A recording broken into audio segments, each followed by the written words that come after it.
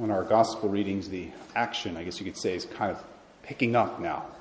After Jesus' baptism, and you have the selection of his apostles and so on. And now this week we are hearing the beginning of one of Jesus' greatest speeches ever, Sermon on the Mount. And if we imagine the scene, I can just picture it. There's a heightened anticipation. Everyone's excited to hear what Jesus has to say. He climbs up this mountain so he can kind of, have a platform to preach from, and his disciples gather around him. He takes a seat, and everyone's got their eyes on him. And I can imagine one of the disciples maybe leaning over to the guy next to him and saying, "Shh, quiet, he's about to start." And thinking that he's quite privileged to be there, hearing the Lord speak to him directly. And then Jesus starts to speak, and he says, "Blessed are the poor. Blessed are those who mourn. Blessed are the meek. Blessed are the persecuted." And so on. I can imagine the disciples looking at each other. What is this Jesus guy talking about? Poverty, a blessing?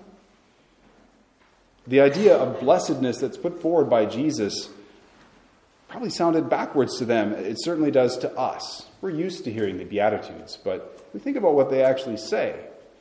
It seems a little bit backwards. It's not what we think of as great blessings. But it's the words of Jesus. So we need to dig in and figure out what he really means. What's he saying? It may seem as if Jesus' 8 descriptions of the blessed are not at all descriptions of happy men and women, quite the contrary. Yet this list is called Beatitudes. And the word beatitude means supreme happiness. Though it doesn't seem like it at first glance, Jesus is giving us a blueprint for true happiness. St. Augustine wrote what seems obvious, that we all want to live happily. In the whole human race, there is no one who does not assent to this proposition, even before it's fully articulated. And that's the thing. Very seldom do we hear full and true happiness articulated well.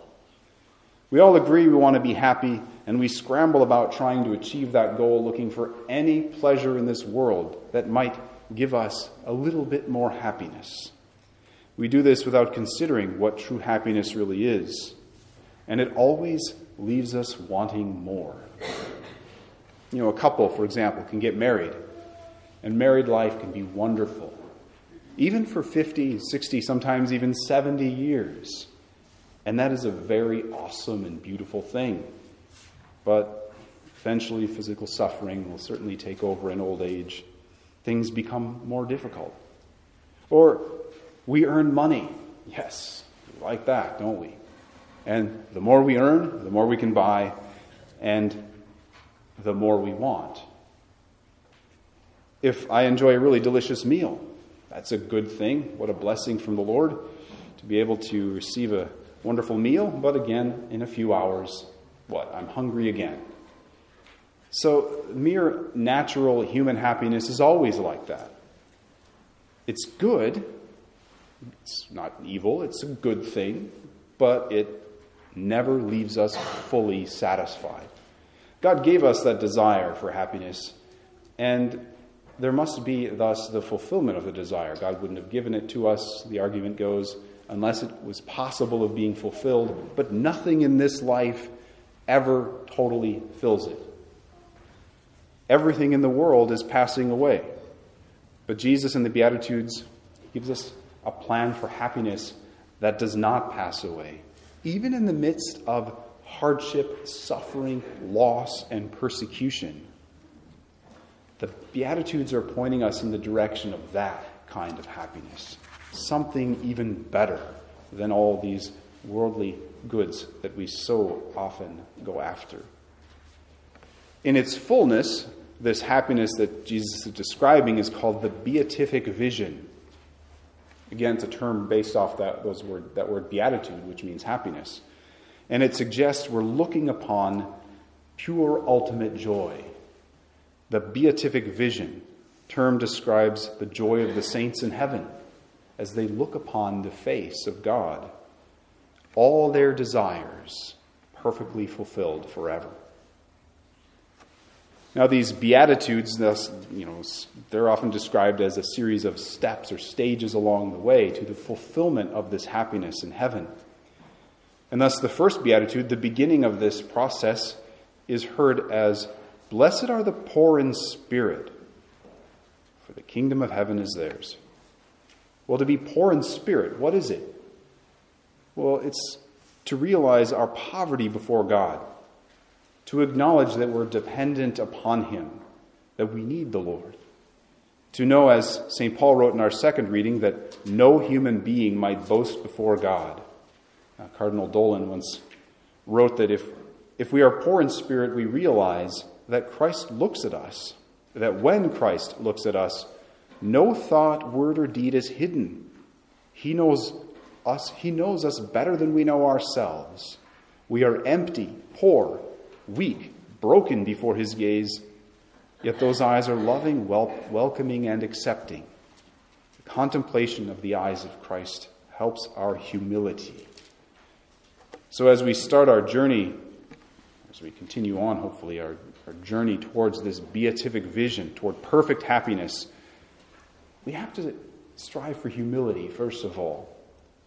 Because if we're not striving for that humility, God can't use us, because we're going to take all the credit for every good thing that happens around us, and we're going to fall into pride.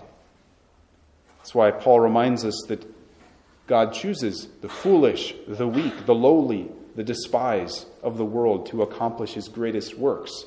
I mean, think, who was Mary? This little girl, this young girl. Think of John the Baptist, this weird itinerant preacher out in the desert. They changed the world. God does great things through simple people, humble people, and this just shows that His work is all the greater because of it.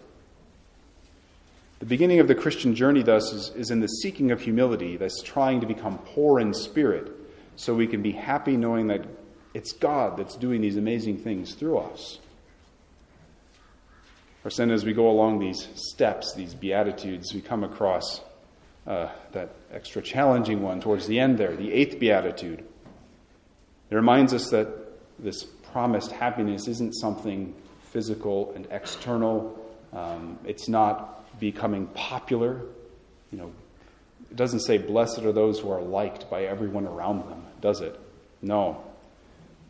The saints often suffered, and this is because, that last Beatitude proclaims, "Blessed are we who, when we are insulted and persecuted for the sake of Christ." This happens more and more these days.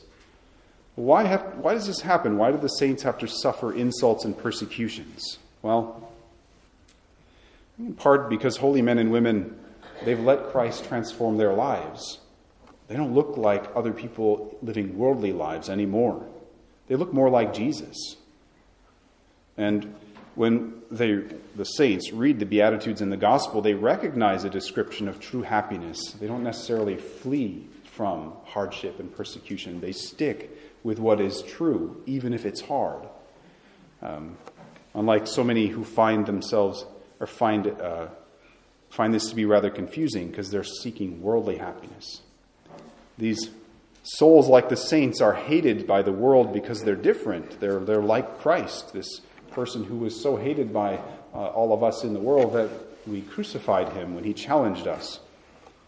But the thing is, the saints are deeply happy, even as they carry their share of Jesus' cross, knowing that they're on the path to the beatific vision, where they will enjoy eternal beatitude, perfect happiness forever, seeing God face to face as He is. And this is a reward that is greater than any price that we might pay in this life, no matter how hard it may seem.